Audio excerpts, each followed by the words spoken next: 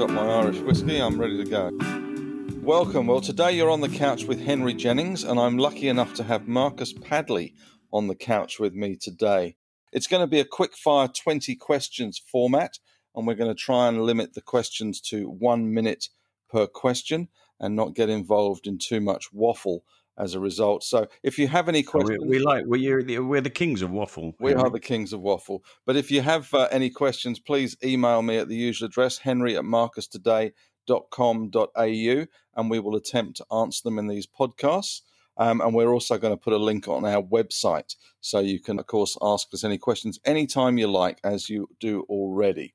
We've left all your names off these questions, so it's all completely anonymous. So ask away. But as I say, it's going to be quick fire. So I'm going to start with some questions for Marcus, and I'm going to limit you to 1 minute, Marcus. If you go over that, you'll get gonged. So first question, number one. We have had a lot of questions about the oil price and getting set just in case the oil price rockets up. What's the best way to play the oil price, do you think? Well, we've obviously seen the oil price rocket up. We're talking on Friday, 3rd of April. Oil price was up 24% overnight, although it seems to have fallen over today. And the obvious way to get set is you might think about the oil price. There are some ETFs over the oil price, for instance, but commodity prices move a lot less than the underlying equities. Equities are like a commodity price proxy, and they tend to give you much better bang for the buck. So if you wanted to play with the big stocks, and the energy sector has been a terrible performer in this coronavirus worry because of the global economic fears. Consequently, just stick with the big ones. The biggest fallers have been Santos, Origin, Woodside, Beach Petroleum. There's another one in there I've forgotten. And the obvious one, if you want a sort of benign proxy, is BHP.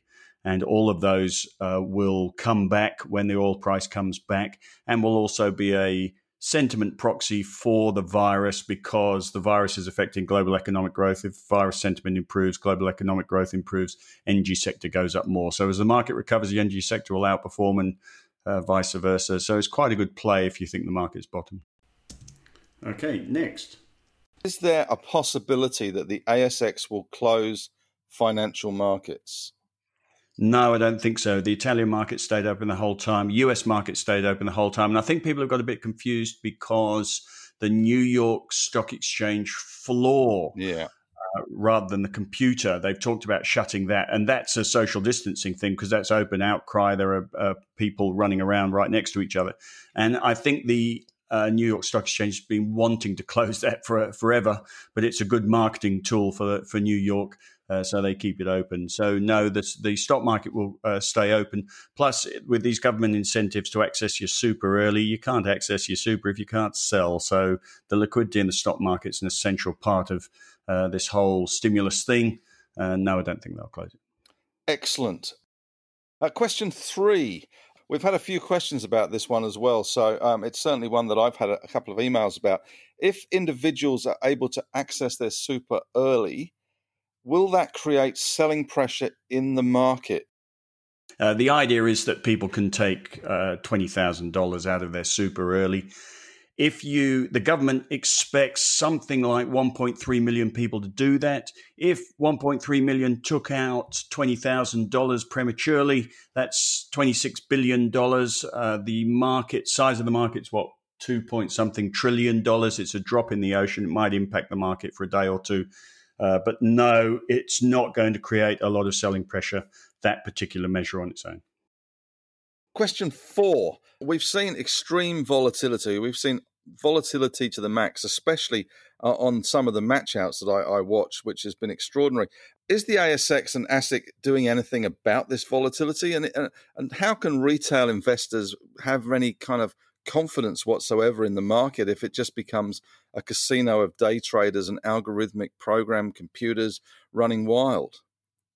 I don't think they're going to do anything about it. They might have a look at it. ASIC had a really good look at high-frequency trading in 2015. Its general conclusion is that it didn't upset the integrity of the market and prices, and didn't push up prices, which was the main concern, or didn't widen spreads. And I don't think they'll do anything about this volatility. This is an extreme period of volatility. The US market, the Dow Jones, for instance, is trading in a range. In the GFC, in the volatility of the GFC, the Dow Jones was trading 680 points from top to bottom in its range in a day. As of last night, the Dow Jones was trading in a range of 1,429 points a day, having peaked at 1,759 points a day. That is extraordinary volatility, over twice the volatility, mind you, the market's high, of the GFC. So we are in extraordinary times.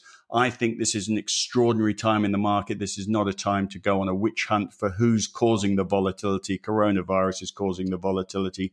The good thing is, I think, that the market volatility appears to have peaked, and that is a very good sign, because if we're supposed to buy when others are fearful, well, now is probably the moment. No, I don't think ASIC and ASX are going to do anything about it. And I think for an investor, for our members, just don't worry about it. But long term, it's going to die down. The volatility will die down again. If there are computer trades happening in the market, pushing the herd around much more easily at the moment, because the herd is just no idea where it's supposed to go. That will change over time as well. So I would say, no, this is not the time to go on a witch hunt. Next question, Henry. What made you and the team go into such a heavy cash position at the beginning of all this trouble? And probably more importantly as well, and it's certainly controversial, is what was the reasons behind buying back in and going all in, which is quite an aggressive move in a very volatile market. Yes, aggressive stuff, Henry. I've been accused of being a trader now because of this, or Marcus today has, and I've been told off for bragging about getting this right. But the truth of the matter is, we were onto the market. We were suspicious or cautious about the market from last year, which is why we went to 100% cash when the trade talks were deteriorating very rapidly, and then suddenly they turned, and we went to 100% cash, not because of the trade talks, but because we saw an overpriced market and we saw the technical sell signals. Corrections start fast, and there were a couple of days last year in September, over a period of a week actually, where the market precipitously started dropping, and we thought, this is it. This is the start of the correction that was necessary to bring prices down. You had $27 trillion of companies in the US. That's the S&P 500 market capitalization, trading at 23.5 times. If you were to offer 23.5 times last year's profit number to any person running a private business, they will absolutely smash you in the rush to accept your offer for their business. And yet here is $27 trillion worth of stocks trading at that price. That seemed overpriced, and it had been promoted by a president who clearly saw the S&P 500 as a barometer of his success, and he was driving that on confidence rather than competence.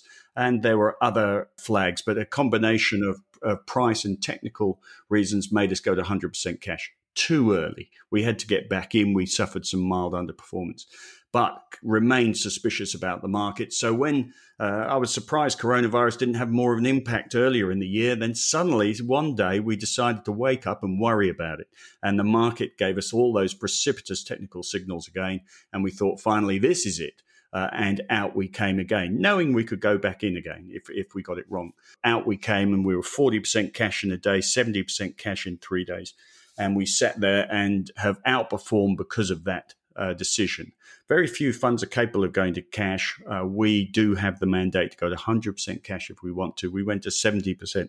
If we hadn't have made the mistake last year, we would have gone to 100%, but we got cautious about it. At this time in the market, it is not about stock picking. It is not about fundamental analysis. The fundamentals are all over the place anyway. Nobody knows what the earnings numbers are at the moment. And on that basis, you start trading market sentiment rather than trading stocks. And the asset allocation decision became all important to us. And then the sell-off was precipitous. And we 3 or 4 times on the back of bounces said, no, we're not going back in. No, we're not going back in.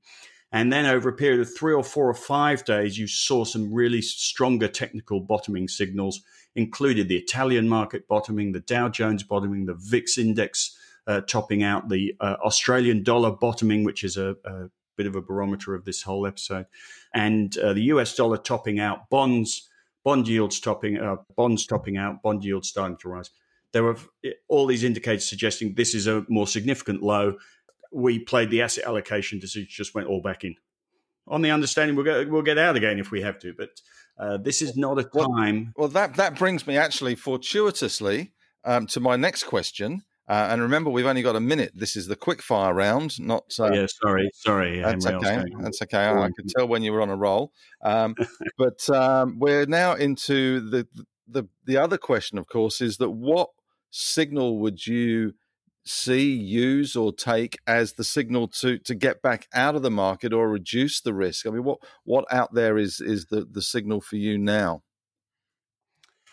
A negative shock is how I describe it, which is something happening that we're not expecting. At the moment, the headlines are very mixed. There are some terrible headlines, some great headlines. Every morning, there's so much input. It's just incredible at the moment.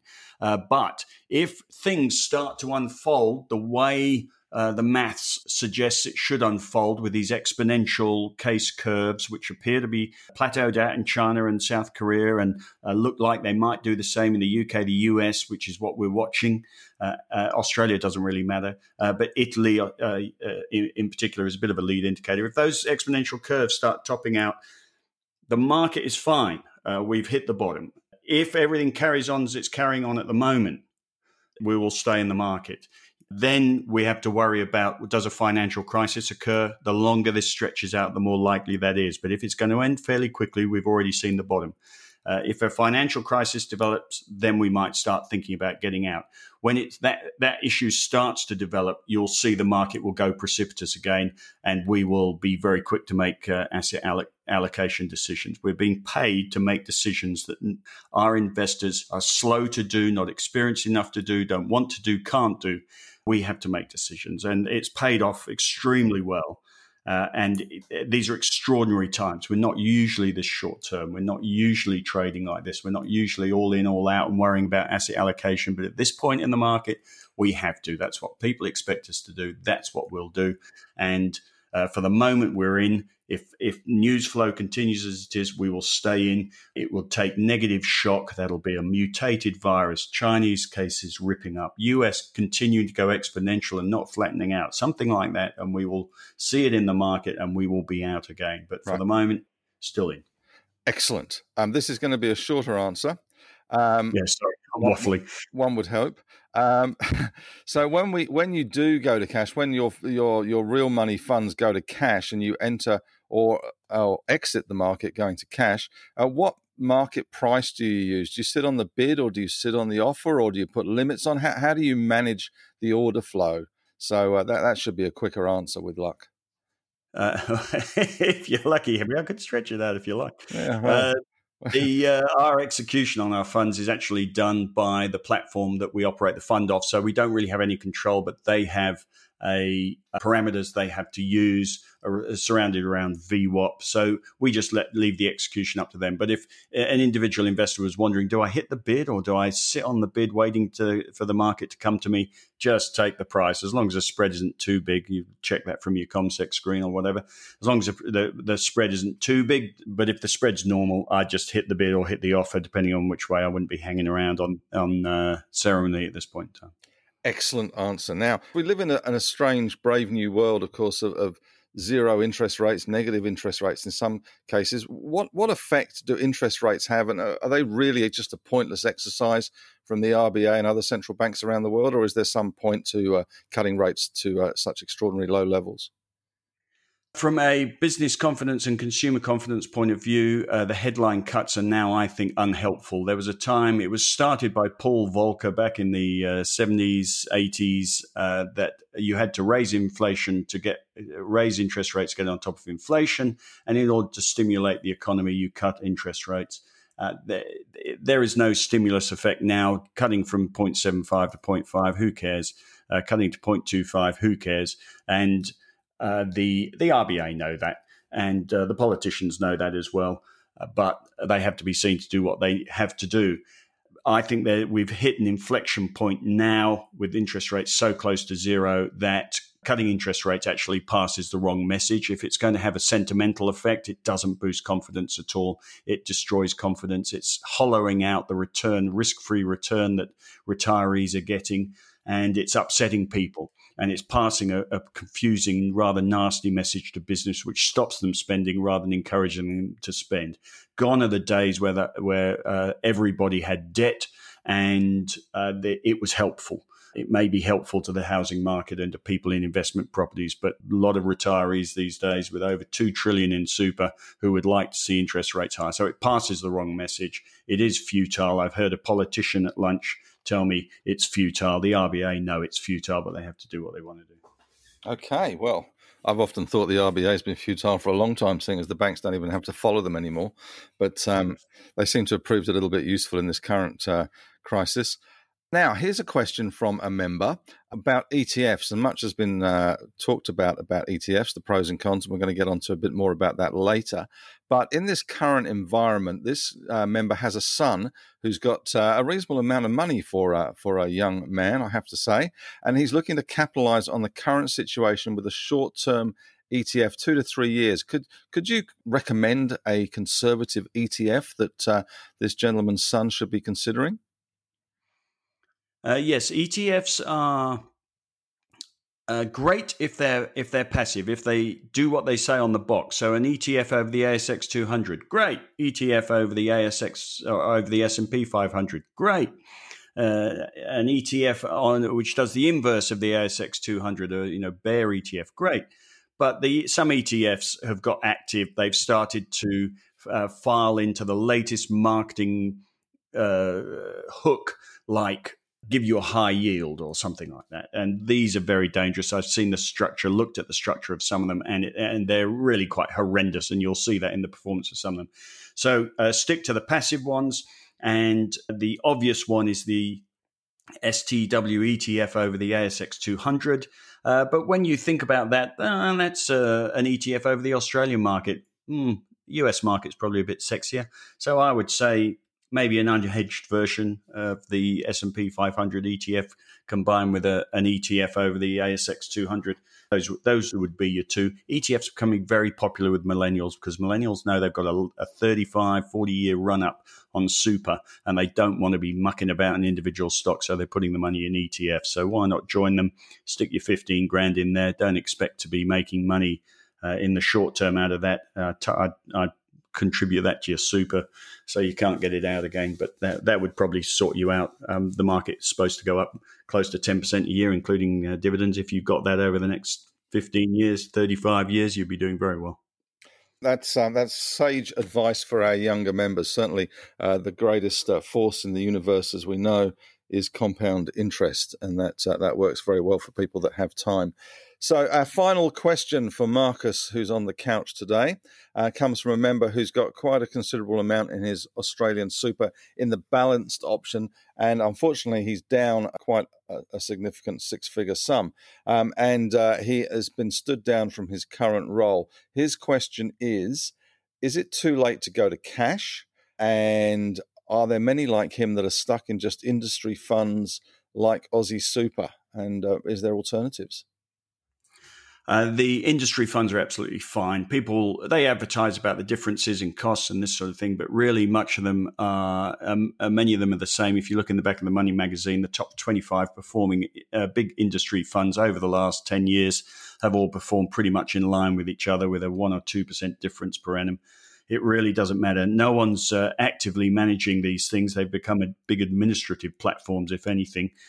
So any of them will do. If you are in a big industry fund, you do these days hopefully have the option to log in, go to the page which says click on here for your asset allocation, and you can click aggressive, conservative, balanced, or you can click cash. It's no biggie. You didn't be. This is a new thing, but it's a great structure for people in Australian super. I would say you'd be, or what I would do is not a recommendation, but what I would do, I would be sitting in either fully aggressive or in cash. And I'd only be in cash occasionally, like times like this. But as you know, we've sold out. we've bought back in. At the moment, I'd be sitting in aggressive and keep reading the newsletter for for when we think it's time to go to cash again. But I would simply be sitting there on a Saturday chatting with my family and going, I'm cash. No, I'm aggressive. I'm cash. I'm aggressive. It's no biggie. You might have to make one decision every 10 years, as you have had this time. But at the moment, we'd be aggressive again. Well, thank you, Marcus, for all those wonderful thoughts to our 10 questions from our members.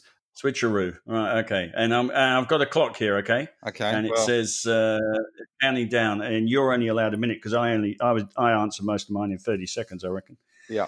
We've got questions for Henry. Henry's questions are deliberately all about stocks because he's much better at that than me. I don't know how you do that ask an analyst thing, all that stuff you used to do on Sky Business where you have to answer questions about stocks with no notice. But there you go. Let's give it a go again. Henry, which bank would you be buying should the opportunity arise? And has the opportunity arisen, Henry? I think with the banking sector, you have to go with strength. These are troubled times. Matt Comyn has done, I think, an exceptional job at Commonwealth Bank. It trades at a premium to the other three banks. It is serious issues. It doesn't have a new CEO. It doesn't have an AUSTRAC investigation hanging over it. And these guys are the best in technology and have the strongest balance sheet, probably of any bank in the world. So if you're going to buy a bank that has some security and really, really top-class management, then I would really suggest Commonwealth Bank is the only place to look. And at $60, interesting. I think we could see them lower as well as we head towards bank results season and some nerves about those dividends. But that would be top of my shopping list. I entirely concur with that. CBA has been the quality stock. It's always been a bit of a higher PE. And before it started to fall over, it was $90, $91. So you're getting a $91 stock at the top for whatever the price is now, $60. Henry, the energy stocks. Marcus has talked about the oil stocks, and clearly you stick with strength. But if you want to go leverage and you want to be more aggressive, then certainly Beach, Cenex, also maybe look at Cooper Energy as well, which has got a lot of exposure to onshore gas. Santos is the interesting one. Its AGM was today, and it made a big point of pointing out its hedge position. It has 30% of its production hedged at around $43 a barrel. So that is certainly a good position to be in, and that is the one that has the most leverage in the big stocks, I suspect. Oh, here we go. Can you name me 5 top stocks that are now offering great value? Yes. Do you want me to actually name them? Next question.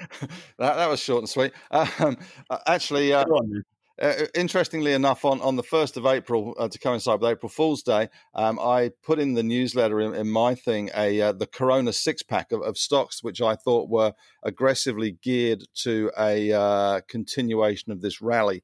And they included Macquarie Group, which obviously is very geared to this, BHP, clearly has got a great balance sheet, good management. Commonwealth Bank I had in there, Santos and Qantas as well, quality balance sheet and should outlast the opposition. And Aristocrat were my 6 stocks in the 6-pack Corona basket, the Corona 6-pack. Very good. And I see, was it Wilson's put out not Wilson Asset Management, Wilson the broker put out a list today. Yeah. Similar sort of thing. Everyone's trying to put this portfolio together of stocks that will survive. They had Cochlear, ResMed, Transurban, Zero is actually popping up, but a lot of people are recommending that.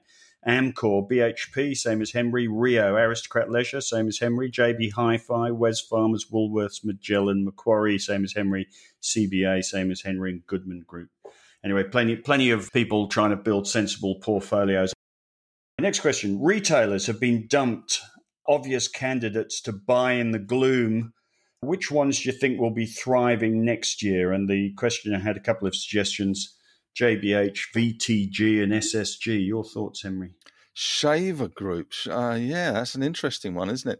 It's going to be, I think, a very different retail environment. I certainly think JB Hi-Fi will do well. they haven't been really good on the whole digital thing and the online thing. They've been a bit slow off the mark in that. They prefer to be physical. I think this is going to force them to be digital and online, which is a good thing. I think clearly Kogan has a platform advantage there in terms of their online and their logistics business behind it. The other one that could be quite interesting is Lovisa. I know it's a fashion jewelry business for teenagers, and of course they've had to close their stores. But if you're coming out of hibernation and you want to flaunt it, and when you're a kid and you want to buy something cheap, it's a bit like why nail places do quite well in recessions, because it's just a little thing, but it cheers you up. And I think Lovisa's got that potential, got good management. It's got good footprint in terms of Australia, in the US and the UK as well. And it has been absolutely smacked. So I would be looking at that one too, just as three that could do okay. I like the idea of Shaver Shop because when you come out of quarantine, yeah, that's true. Bloody hairstyles and the need for a shave is just ridiculous. I'm going to get the dog clippers out. They should boom. Thankfully, we're on a podcast. Henry, what are your thoughts on ETFs generally? There you go. The printable ones?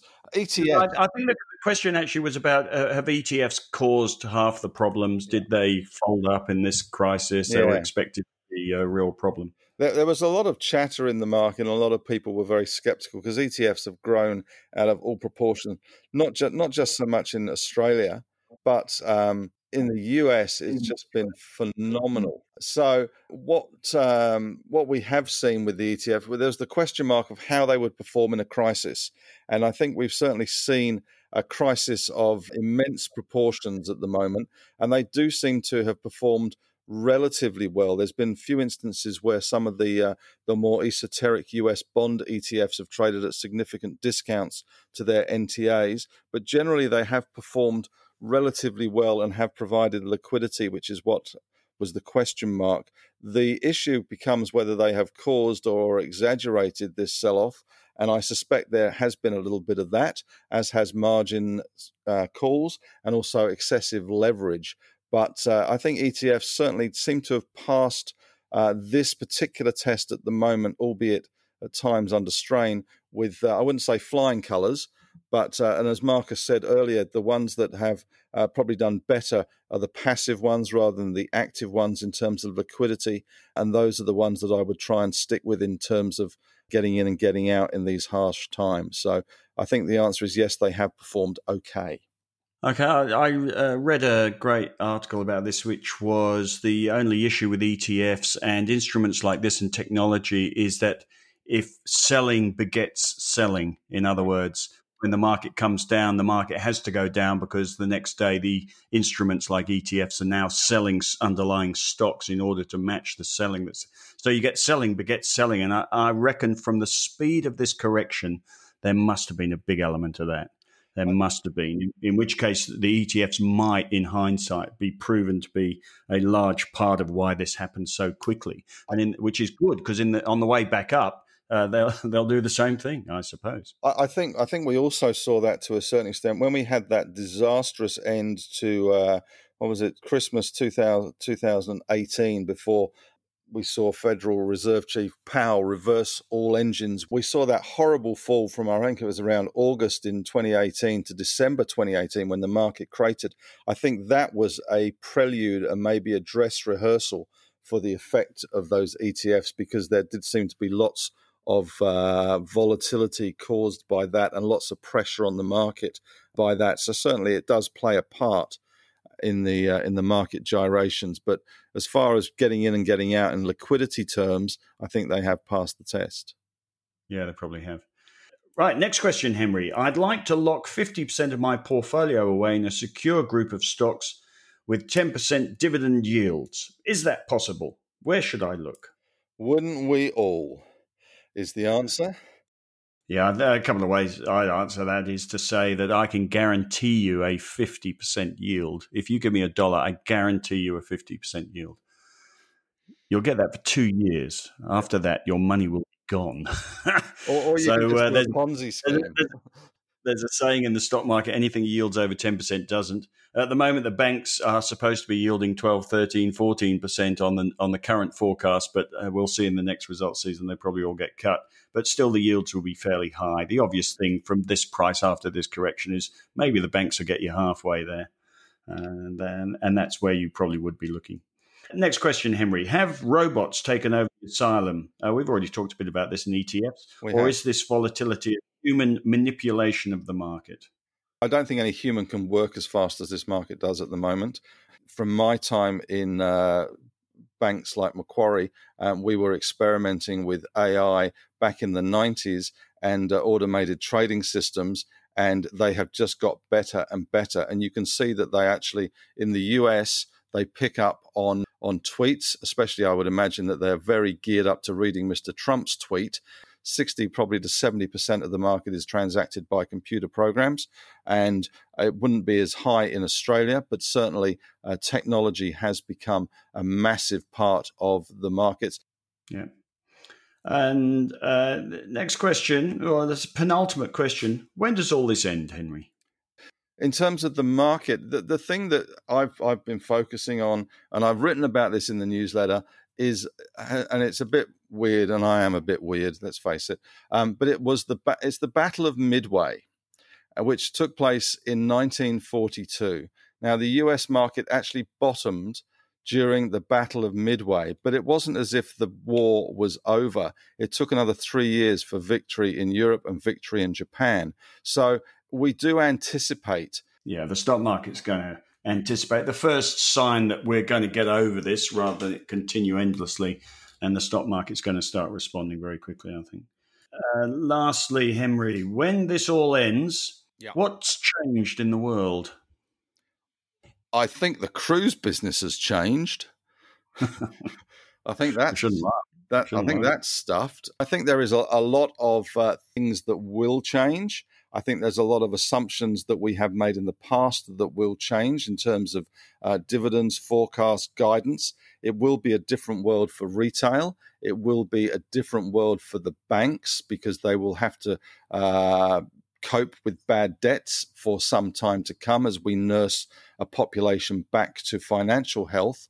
And I think we are going to be saddled as a nation with a massive, massive debt because of this. And at some stage, we have to pay back that debt.